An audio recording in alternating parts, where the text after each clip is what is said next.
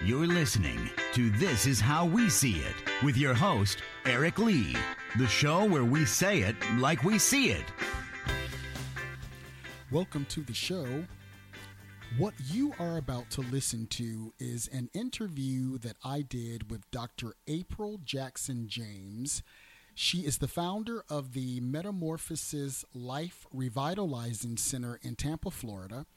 And I am continuing my discussion about mental health and mental illness. So take a listen. We are on the phone with Dr. April Jackson James, continuing our conversation about mental illness and mental health. Welcome to the show, Dr. April. How are you today? I am doing just fine. Thank you so much.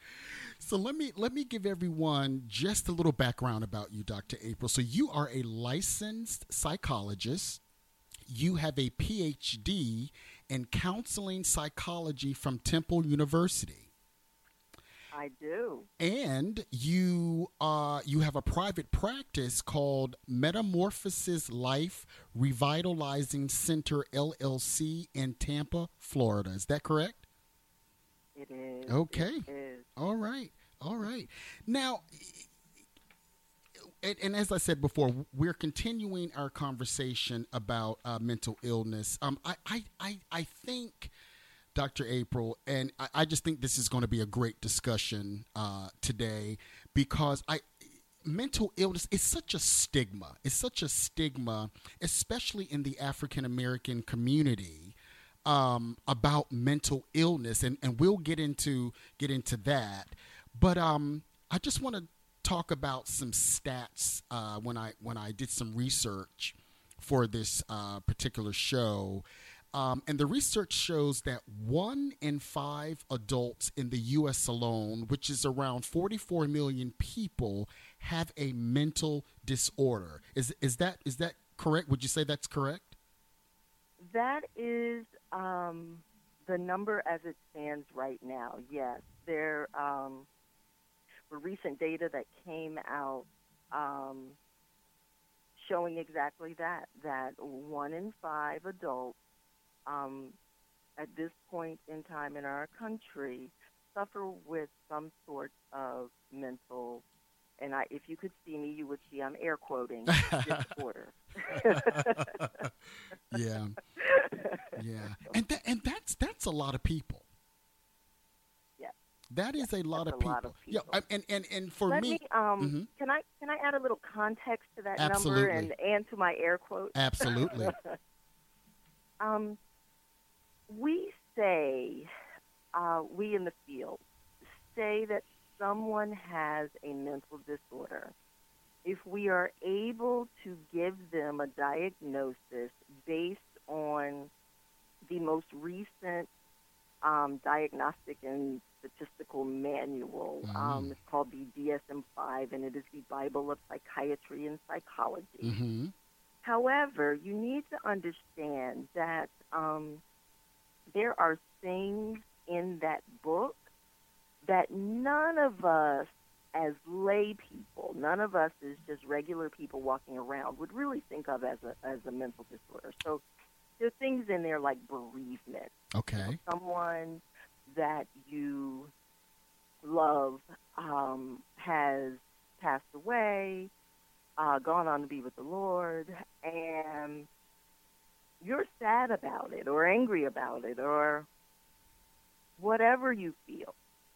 You could actually end up with a complicated bereavement diagnosis or an adjustment disorder with depressed mood diagnosis.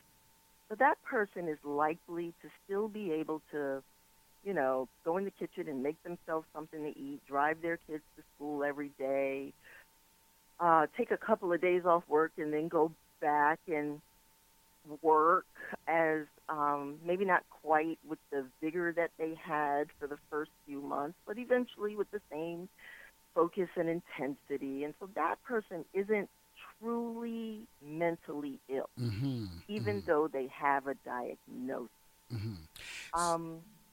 What really constitutes an actual mental disorder is the more serious symptoms that people experience that stop them from being able to function in their day-to-day lives. I see. So, say you were a little anxious and having trouble sleeping, and you were a little depressed and stressed out, and then someone close to you dies, and you end up in a state of bereavement. But now you're not sleeping at all. And now you've stopped eating altogether. And you've been in the house for 3 days and you haven't gotten dressed. And out of those 3 days, you've only taken the kids to school 1 day. Then when you stop functioning, that's when it becomes something that warrants the legitimate title of mental disorder. And even in that case, Eric, it's probably temporary. Interesting. So, if I hear you correct, an emotional issue is not necessarily the same thing as having a mental disorder. That is spot on accurate. That Very is spot on interesting. accurate. Very You can have an interesting. emotional reaction to the things that happen in life and still not have a mental disorder, again, in air quotes. That is important. That's very important to know. Yeah. That is really important to know, and I'm so glad that you cleared that up because, people listening might think, oh, well, I'm a little sad, I'm a little blue, do I necessarily have a mental disorder? And that is not true. What you're saying is that when a person is no longer able to function, again, like you said, not eating, not being able to get out of bed, not being able to function, properly, that's when you need to start at least thinking of, getting some help. Yeah, exactly. Interesting. Exactly. Very, very good. To affect your activities of daily living and you're no longer functioning. Very good. I read in some more of my research, Dr. April, that a lot of homeless people are people with mental illness that have been released from hospitals. Is that correct? They've been sort of released out on the street. Is that correct? Well, so I have two answers to that. The first one is that a lot of people filling up our jails also have some sort of mental illness. And so I want to extend the conversation about the homeless and talk about the people who are incarcerated as well.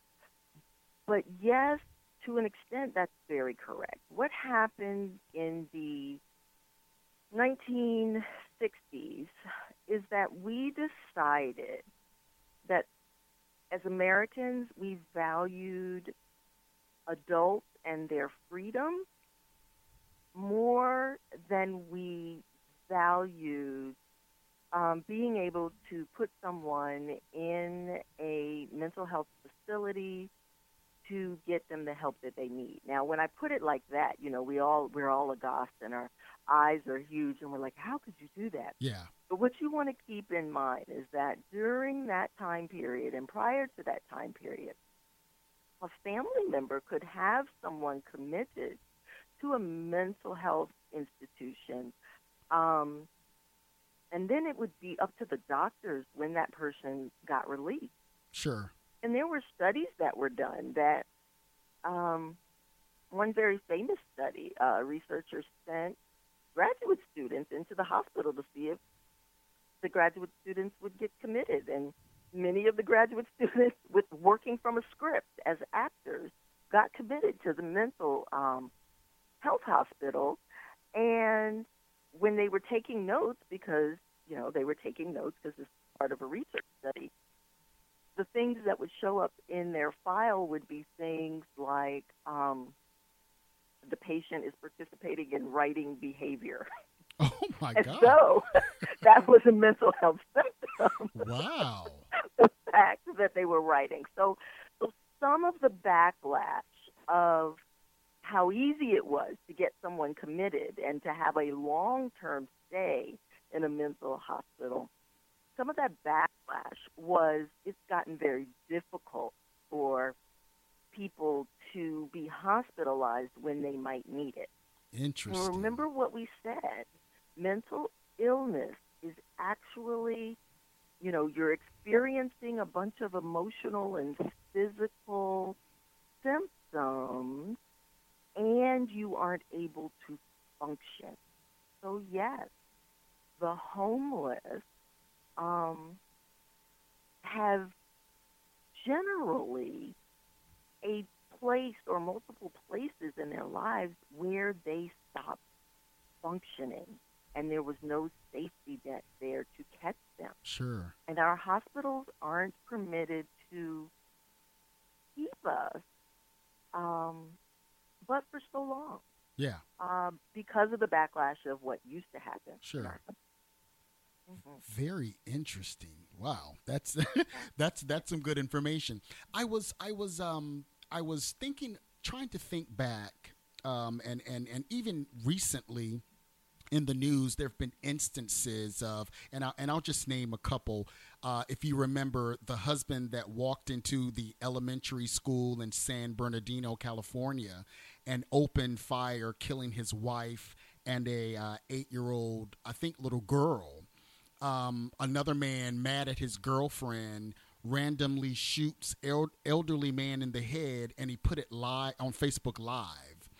Dylan Roof, we all remember Dylan Roof, how he walked into the black church in Charleston, South Carolina, and opened fire, killing all but one person. And my question to you, Dr. April, is, why are so many people sort of snapping now? Why are we seeing it? Has it always been, and it just hasn't been, everybody has a phone now. Everybody can, it's recording things. Is that the reason? Or is it really that people are kind of becoming unhinged now? Well, what you need to know about mental illness is that, but for the grace of God, there go I. Absolutely. We could all, because we're human, end up with a sickness that affects our mind, affects our brain, okay? It's possible for all of us. And I think it's true that human beings have always snapped. Mm-hmm. There's always been murder. There have always been just horrible atrocities that we wonder, how is an entire generation of human beings capable of, a Holocaust or the slave trade or any one of a number of horrific genocides that have occurred. Human beings are capable of some pretty extreme things. However, in our country, what I will say is that more recently, yes, we have cable television and now we have the internet. And so we know more than we used to know about how often it occurs. Sure. But also, in 2007, we had a huge financial crisis in this country. Mm-hmm. And what happened is that people who otherwise may have just been prone to stress or may have just needed some help or might have just not had enough family social support or may have needed an antidepressant or an anti-anxiety pill or something to that effect. These individuals, again, without a safety net of support, counseling, medication, doctor's interventions, worsened over a period of time where our country was under a lot of stress. Yeah. Before the 2007 crash, there was September 11, 2001. Yep, I remember that well.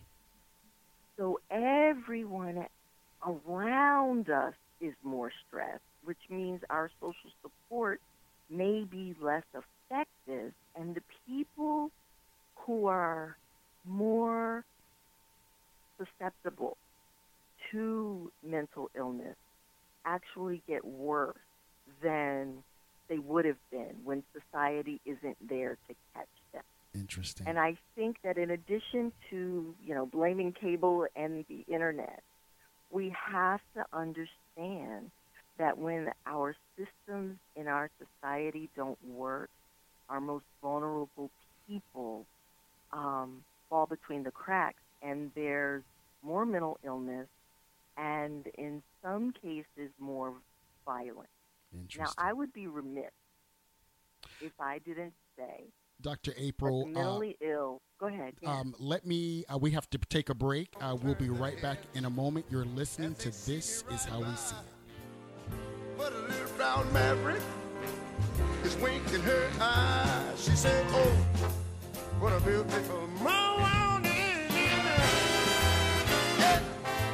Well, what a wonderful day. I want y'all to know, I've got a beautiful feeling. I've got everything. And everything's going my way. We are back. Thanks for coming back with us. Talking today with Dr. April Jackson James about mental disorders and mental illness. And you were saying before we went to break, my question to you, Dr. April, was why are so many people snapping? And you were explaining about the different pressures, 9/11, the 2007 economy crash, yeah. And so just continue on what you were saying. So what I was saying was, in addition to families and communities being less able to help when we're under those kinds of stressors, we've also been at war for the past 16 years, sure. and that affects our society as well. Mothers and fathers being sent away from families, but I would be remiss if I did not say that the mentally ill are actually a very, very vulnerable population, and they are more likely to be the victims of violent crime than they are to be the perpetrators of violent crime. Okay. Mm-hmm. The very sensational incidents that we've talked about here, those are sort of outliers. Okay. And I want to turn something on its head that I said earlier about, you have these emotions. There's a certain form of depression, a certain way that we isolate people in our country that can breed rage within a mentally vulnerable person. And what we see sometimes is if we don't catch a depression and intervene, if it's just allowed to sort of fester, or if we feed it with hate and a lack of social support, that people will snap. If you stretch anything in the world to its limit, it can snap. Sure. 100-year oak trees fall down during storms. Absolutely. People do too. Interesting. So what are some of the signs? Now, we talked about just because you have an emotional issue, you're dealing with an emotional issue, doesn't necessarily mean that you have a mental illness. So we talked about that. So tell us what the signs are, or some of the signs that someone may have a mental disorder. Definitely. So some of them I've sort of sprinkled into the conversation. Sure. Things like bad mood, would go along with the depression. But other symptoms would be, you're just not interested in the things that you used to be interested in. A young person who used to love to go out and see their friends is now just holed up in their room all the time with the lights off, and doesn't care to go out and see the people that they used to care about. Your eating might be disturbed, so you could overeat or not have an appetite at all and lose or gain a significant amount of weight. Not being able to sleep. If someone, in your household is is up all night and they're tossing and they're turning and you hear them in the kitchen and you hear them back and forth to the bathroom and you hear them turn the TV on and off or the stereo on and off and they're not sleeping at all, that's a problematic sign.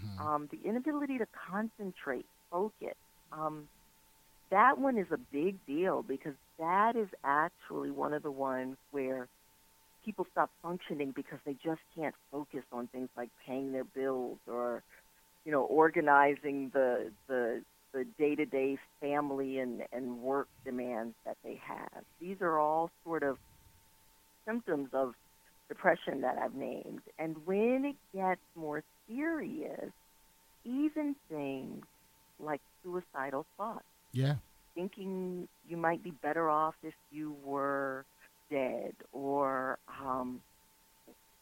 thinking of dying and being extremely afraid because you don't want to die. You have reasons to live, but the thoughts won't go away. Sure. In a more serious form of depression, that can occur, along with what we normally think of as mental illness, psychotic symptoms. Seeing things that other people don't see, hearing things that other people don't hear. It can affect other senses. You can have a taste that's actually not really there. You can smell things that others don't smell, and there's nothing there actually causing that, what we call olfactory smell hallucination. Interesting. Now, I've never heard of that. That's the more serious Okay. part of the spectrum, yeah. Okay, interesting.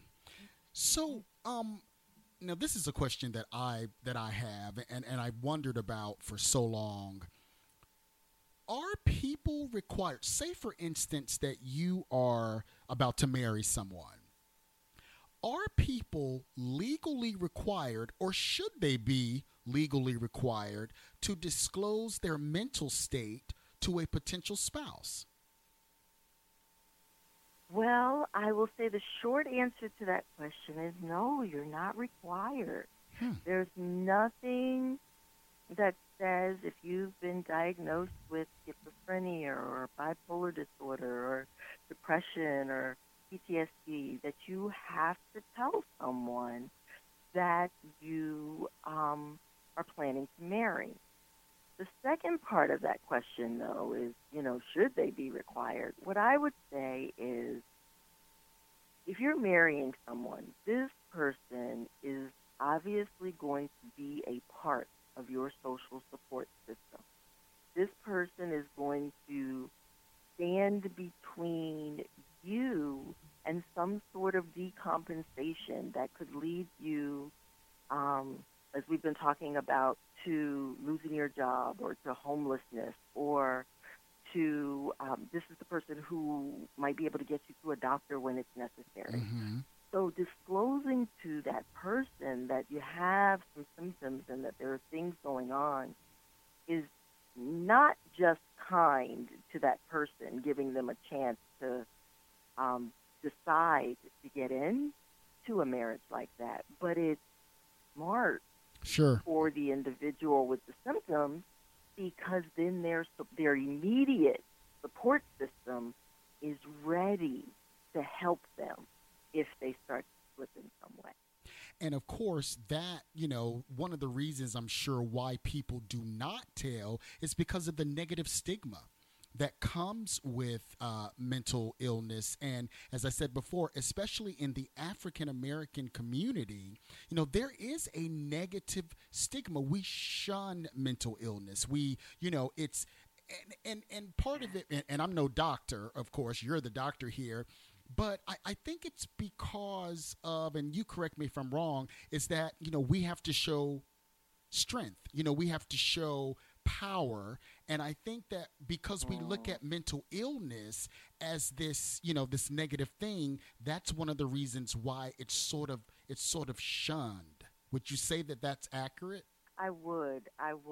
Actually, I've heard, people say to each other, just in, hey, we're all hanging out together having fun talk, girl, stop complaining. Dude, Yeah. quit complaining. Quit whining. Yep. If nobody's out, making you pick cotton at 12 noon in July, what are you complaining about? Right. It's almost as though we believe that having a full range of emotion, having a human reaction to the many stressors of life, like it's almost as though we believe we're not allowed Sure. to experience that and Exactly. show that. And I will say to you, it actually makes us a little more vulnerable. I talked about the big oak tree that, falls down during a storm, right? Well, I live down in Florida, and we have palm trees, and a hurricane comes, and those things just lean. They just Oh, yeah. Oh, and yeah. when the hurricane's over, you can tie them back up in the palm trees. Exactly. So fine. Exactly. Sometimes strength is overrated. Yeah. It's part of the reason you break, right? Sometimes if you just let it out and have a good cry, Yeah. scream to the top of your lungs, then you release and you can go on a little longer and continue to function. There's certain things that happen to us where it's actually more concerning. Let me put it that way. It's actually more of a mental health concern when certain traumas or tragedies happen if you don't have an emotional reaction. Absolutely. That Absolutely. can also be a symptom that something is very, very wrong. If Absolutely. you don't experience emotion or show the emotion, and definitely not seeking help can leave you much, much more vulnerable. You mentioned earlier on in the interview about people being able to commit other people to psychiatric hospitals. Is that still a practice? Is that still legal or no? Most states have a law, and it is different in every state. So people, would need to do a quick Google on, committing someone to a psychiatric hospital. But most states have a law that says if you are working with someone or you're a family member or you have a friend who is a danger to themselves or someone else, that you can at least have them evaluated against their will in an emergency room or at a mental health evaluation center. And what that sometimes looks like is they go in front of a judge and get committed for 48 or 72 hours, or it may just be that they present themselves or the police present them in the ER and someone does a quick evaluation and says, no, you're okay. But yes, you can get the ball rolling, but no one person can say, my husband, my wife, my child needs to be committed. What they can say is, I think this person is a danger to themselves, going to hurt themselves, commit suicide. I think this person is a danger to other people, is talking about shooting up the post office or something like that. And then it is up to the authorities and the professionals at whatever psychiatric facility the authorities take them to do a full evaluation and see if the person is a safety hazard. But that is the standard, a danger to yourself or someone else. All right, we'll take another break. We'll be right back in just a moment talking to Dr. April. Back in a moment. But a little brown maverick is winking her eye. She said, oh, what a beautiful morning. Yeah. Well, what a wonderful day. I want y'all to know, I've got a beautiful feeling. I've got everything. And everything going my way. We are back. Thanks for coming back with us, continuing our conversation with Dr. April. about mental illness. The question that I asked her before we went to break was about being able to commit someone to a psychiatric hospital. She gave us that it's, it takes more. You just can't walk up and say, I want somebody committed. There are things that happen. There are tests. Well, not tests, but, there are, what do you call them, Dr. April? There are some tests. Okay, Yeah. okay. So let me ask you this. So what do you do if you think someone is in need of psychiatric help and they don't want to get it? So you just, and I think you mentioned that you just say, hey, I think this person may be a danger to his or herself, and then you let the professionals kind of evaluate. Now, that's if you think that the person is about to harm themselves or someone else, right? So those are the most extreme cases, right? Someone's going to commit suicide, or like the Dylan Roof situation that we talked about, or the man who went to the elementary school and killed his wife and a young child, right? So if you caught that person ahead of time and thought that this was a possibility, then you can actually dial 911 and let the police know, and they'll handle it from there. You'll have to give them some proof about why you think what you think. But in less serious cases where you're seeing someone who may just be agitated, may just be really anxious or nervous, or has a startle response that seems out of place for what's going on in the situation. They're jumpy, and they seem a little more irritable than usual. These are all anxiety symptoms or the depression symptoms that we talked about earlier.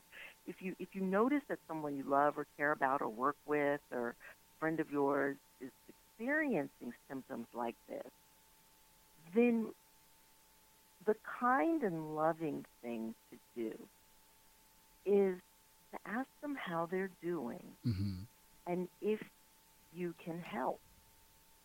And help in a situation like this where you feel like, the person is struggling, is maybe just sitting down with them and doing a quick Google search on finding a psychologist, or doing a quick phone call with them to their primary care provider, and setting up a time where you could actually drive them to that appointment to help them, explain to the doctor what's going on. Interesting. And I want to reiterate that this is what you do when it's not extreme. Right? When the person is just struggling, and you want to see about how to get them some help. This would be a situation where it might not even be mental illness. Right. It might be one of those reactions to something bad that's happened in their lives. And you, as a loving family member or friend, just support them in trying to get them some help. Interesting.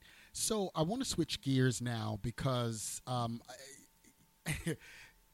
in the African-American community, in most African-American communities, church and spirituality is very important to us. And sometimes I think that, people think that, and I don't want to sound, like insensitive about it, but my question to you is, can you pray mental illness away? And I'm a believer. I know that God can do anything.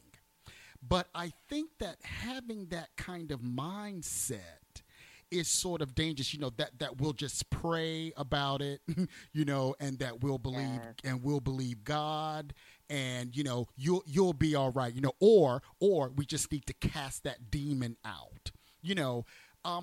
Can you pray mental illness away? Well, the short answer to that is, like you, I believe that God can do anything, but I do believe that he has prescribed ways of doing things. Sure. And I'll give a little example. The prescribed way to keep my car running is to put gas in it and make sure I change the oil. Absolutely. It is not to go in my driveway and pray over my car. Exactly. Right? Okay. So our health and our mental health is very similar. It is not that God can't help you feel better. But I think we all have to be open that when we have a headache, God has provided, acetaminophen and ibuprofen. Absolutely. God has provided water. And it's not as though we have to pray away every headache that comes our way. When we're depressed, when we're anxious, if, God forbid, we're having more serious symptoms of suicide or hallucinations or delusions, feeling like we're being persecuted or someone is after us when they're really not, when things get serious or less serious but overwhelming, then God has provided for us professionals who are there to support and help.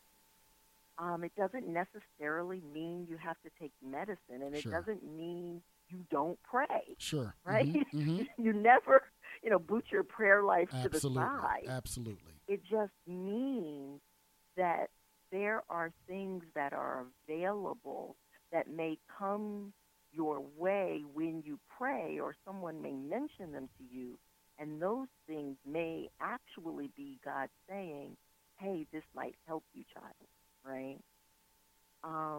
And so, no, I'm not one of those people who believes you put the person on the altar and that's Right, all they do. right, right. I believe you put them on the altar, you support them, you call them, you see what they need, you get them in front of a professional, and you help them make good, wise, godly decisions about what they need when they're having serious symptoms.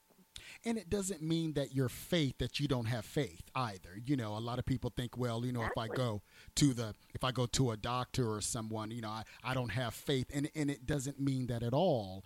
You, Dr. April, are a Christian psychologist, and there are many more. You're in Tampa, Florida. I encourage everyone to look you up, and we'll get your information before we get off the air. But absolutely, there are Christian psychologists that people can go to. People, faith, Bible believing doctors that people can go to if they feel that they need help. Yes, that is very true. There are people who are believers who also can teach you a few skills. Sometimes the skills are biblical in nature. There are a lot of things in the Bible that look like cognitive behavioral therapy to me. Mm-hmm, I start mm-hmm, laughing every mm-hmm, time mm-hmm. I see someone write up, the speaking those things that are not as though they were. Absolutely. Like that's a Bible verse. Sure, sure. But there's also, there are mantras that we in cognitive behavioral therapy have people say to themselves every day. Like, I am strong, Mm-hmm. and I can make it through this struggle, and I have the skills to make it through this struggle. And sometimes we're saying those things and we don't believe them. Well, to me, that's just biblical, right? Yeah, absolutely. So they're not mutually exclusive. They can be integrated extremely well, and I have found over my many decade career that they are integrated very well. Interesting. I was watching The View a couple of months ago, and Holly Robinson Peete. I don't know if you know her, remember her. She's an actress. Yes. Okay. Mm-hmm. She has a son who has autism, and he's 16 years old.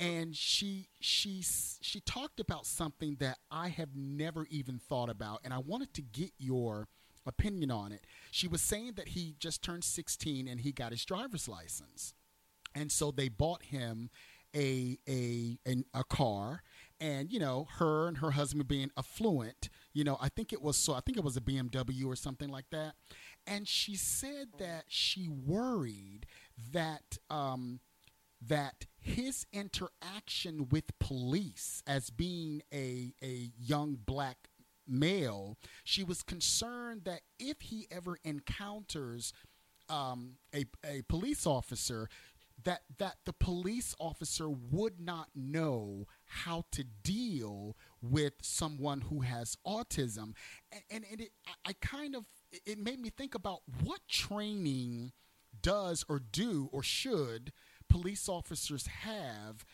to deal with someone who has a mental disorder. And I thought about all of the police shootings, and I thought about what if someone that they came in contact with, what if that person had a mental disorder and they just didn't know? They thought the person was being, rude or nasty or whatever. But what or non-compliant. Or non-compliant. Yeah. But what if it was really some type of mental illness and they didn't know how to deal with it? Well, I think it would be wonderful if our police officers were required to have extensive training in mental health. And I say that actually not as a criticism. Mm-hmm. But the thing that happened, and I mentioned it at the beginning of our interview, the thing that happened when we sort of closed the doors to our mental health hospitals is we put our police on the front line with people who have mental disorders. And so our prisons and our jails are filled with people who have various mental health conditions, and autism is a special case, right? It's a special case where someone may not respond to you at all. Exactly. If they're pretty severe, or even recognize that you're in the room, mm-hmm. if they're pretty severe on the autism spectrum. Now, someone who's capable of getting a driver's license is probably on the higher functioning end of the autism spectrum, but generally that can come with anxiety. Mm-hmm. It might come with a slower processing speed, meaning I hear you, but the time between me hearing you and my brain being able to produce the response that you asked for is slower in me than it would be in someone who wasn't on the autism spectrum. Absolutely. Or slow processing speed is it shows up in just some basic learning disabilities, and sometimes even with attention deficit hyperactivity disorder, kids can just have a slow processing speed. I heard you. It just takes me a long time to sort of pull out of what I'm doing and for my brain to process this new thing that you've asked of me. Exactly. And that can be the difference between life or death. Absolutely. If our police officers aren't trained. So, long answer to say yes. Oh my goodness, I wish that they all had training about the possibility that not everyone is being non-compliant. Exactly.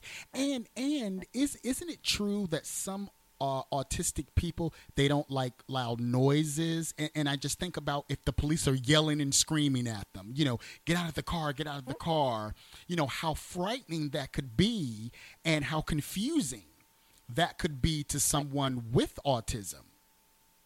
Correct. Loud noises, the flashing lights might disturb them. Like I said, if the person is able to get a driver's license, they're probably on the higher end of the spectrum, but still it is highly likely that they have sensitivity to sound, to visual stimuli that would make an interaction with the police more difficult than it would even for you and me. And again, I'll just throw out the sensitivities sometimes produce themselves as a state of anxiety. Sure. Mm-hmm. And if I'm anxious and you're barking orders at me, I don't even have to have autism right. to move a little slower and to be a little afraid of how to respond. My mind could go blank and I don't know what to do. Exactly. You know, and I want to be sensitive to the fact that someone who isn't immediately complying does or could present a danger Sure. to a police officer. Absolutely. Sure. But I believe that if we could just train a little better, then we could, dial back some of the fear in our officers and, give people with autism or other learning disorders or mental health, emotional disorders a fighting chance. Very good. Yeah, I heard her talk about that, and it just opened up a new thing for me. I just never thought about, maybe, and I'm not saying all of them, but maybe some of them may have, some type of mental disorder, and I'm not saying all of them are, but I'm just saying it could be that some of them, might have one. We're going to take another break. We'll be right back in just a moment. Stay right with us. But a little brown maverick is winking her eye. She said, oh, what a beautiful morning. Yeah. Well, what a wonderful day. I want y'all to know, I've got a beautiful feeling. I've got everything. And everything's going my way. We are back, still talking to Dr. April about mental illness and mental disorders. Dr. April, we talked about the negative stigma that is on mental illness, and as I said before, especially in the African American community. How can we get rid of that? Yes, I am dedicating my life, my career, to helping our community get rid of the stigma. I think that with education, helping people understand that the symptoms I'm experiencing don't necessarily mean that I am mentally ill, right? Helping that knowledge get out there into the community is really important. Also, helping people understand that just because I might have had, a 3-month period where I was so depressed that I was barely functioning, doesn't mean that I'm going to be that depressed for the rest of my life. Sure. Doesn't mean that you can't count on me and that I can't, still be the head of the PTA and sing the solo in the church choir, right? Like I can still take care of my kids even though I might have had a bout of depression or I might be a little nervous. Helping people understand that it doesn't mean that their entire lives are stamped with weakness or an inability to function or that something's wrong with me and you can no longer count on me in a crisis. But that human beings have emotions and that we have reactions to traumas and bad things that happen. And because of a history of slavery and because sometimes grandma's cooking wasn't always the healthiest thing that we ate, Right. we are predisposed Right. to some things that can make us a little tender emotionally or make our nerves a little tender, and that it doesn't mean that with exercise, regular sleep, better eating, a good support system, a visit to a counselor or a physician, that we can't function fully in our everyday lives and excel and still be the best that we can be. Absolutely. I think radio shows like this and me getting up in front of people and just saying it over and over again, having these symptoms, even having a full diagnosis is not a death sentence. Absolutely. You are still able to function and to be amazing, even if you've been diagnosed with something. And I'm going to confess something, and I wasn't going to say this on the show, but I'm going to confess something. I used to be someone who did not believe that mental illness was a thing. Like and I'm going to confess it. I used to think that, someone's just plain crazy. I would say things, like that someone wants attention, that someone wants, that someone is just, trying to get something. And I have come, the older I get, talking to doctors like you, watching television shows about things, that mental illness is real. And I bet you there are a lot of people out there, Dr. April, who probably thought the same thing that I used to, that it's a hoax. People are just or you're just fragile. Everyone is fragile. Right. But it's a real thing, and I had to really understand that. It is. It is a real, mental illness is a real thing, not just in the Black community, but all across our country. And knowing that it exists and knowing that there is help for it is extremely important for all of us. So I am happy that there have been television shows that, you and others out there could watch and see that, whoa, wait, there are people out there who are really struggling, and there is help available. Absolutely. I want to switch gears a bit before I let you go, and I want to talk about ADHD. And first of all, what is ADHD? Well, ADHD used to be thought of strictly as a behavior disorder. Mm-hmm. The hyperactive child who can't sit still, mm-hmm. or the daydreaming child who's not paying attention when their parents call, or not paying attention in class.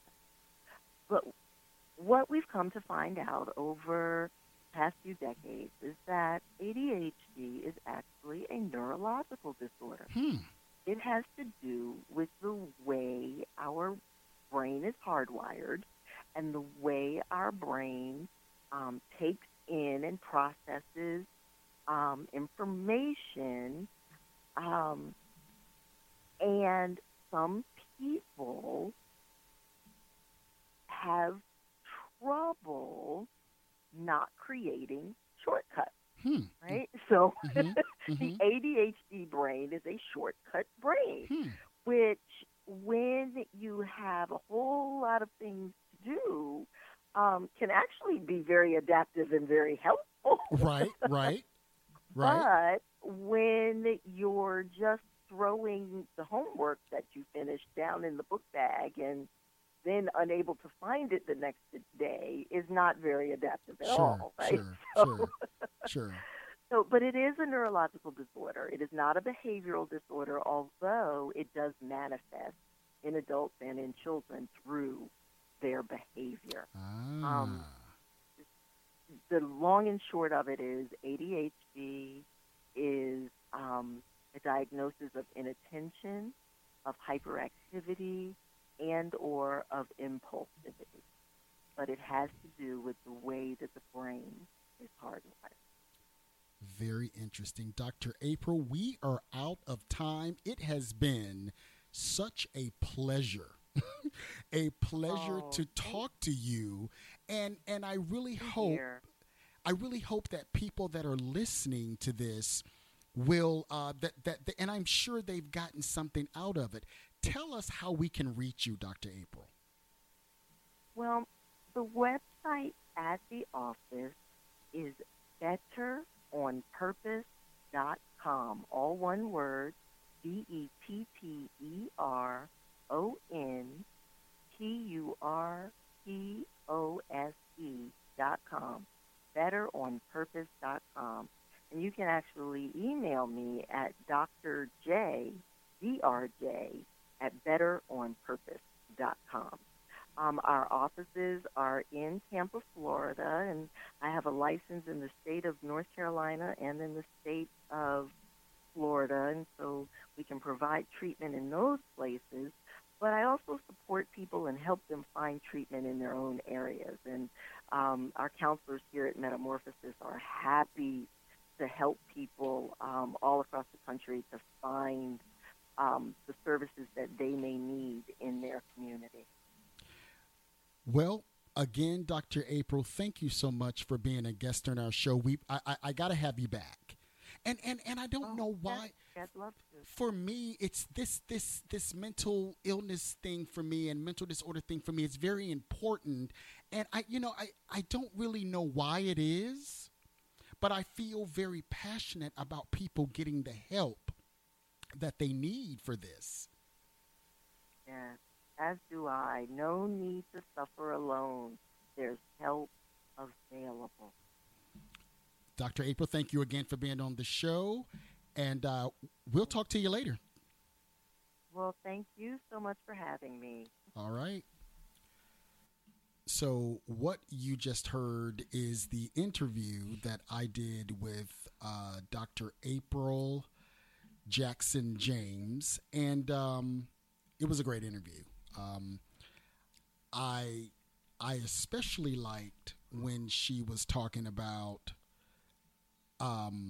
that just because you have that you're dealing with like an emotional thing, there's a difference between, having an emotional issue and having a mental illness, basically, is what she was saying. Mm-hmm. And she was saying that just because, for instance, your mom died, well, you're going to be kind of emotional, right? For, 2, maybe 3 days. People grieve in their own, way, but you're probably going to be emotional about that for a while. Right. But that does not mean that you have a mental illness. Now, what she said and what stood out to me was if when you are no longer able to function, say, for instance, you ain't got out of bed in 3 or 4 days. Yeah. Or you can't sleep. She said that not being able to sleep that's a telltale sign of mental illness. And she said, I remember my grandmother used to say that. She used to say that people that walked and paced back and forth, she was just kidding. I thought she was just kidding. But she used to always say people that walk a lot, they can't sit down. She said something might be a little, wrong with them. Yeah, she called it something else. Well, yeah, she called it something else. But, and that's what Dr. April was saying. She was saying that, you hear people up late at night walking around, cutting on the TV, cutting off the TV. Yeah. She said that is a telltale, not being able to sleep is a telltale sign of someone might. Now, that's different from insomnia. Some people might have insomnia. Yeah. But you need to go see a doctor. You need to, go see someone professionally to determine whether or not you just have insomnia or, you might have a mental disorder. And that, just because you're dealing with an issue doesn't mean you have a mental illness. Right. And that's why it's important to go to people like her. She's in the Tampa, Florida area. So I encourage everybody to go. If you need to go see someone, to go see Dr. April James at the Metamorphosis Life Revitalizing Center. Mm-hmm. And another thing is that just because you've been diagnosed with the mental illness, it doesn't mean that you're nothing. A lot of people think, I have a mental illness, I have a disorder, so, I'm nothing. And she was saying you can still function. Right. You can still function with it, Take care of your kids, take care of your house, your daily duties. Right. Yeah. Right. Some people can. Now, if you can't, then, you definitely there might be some serious stuff going on.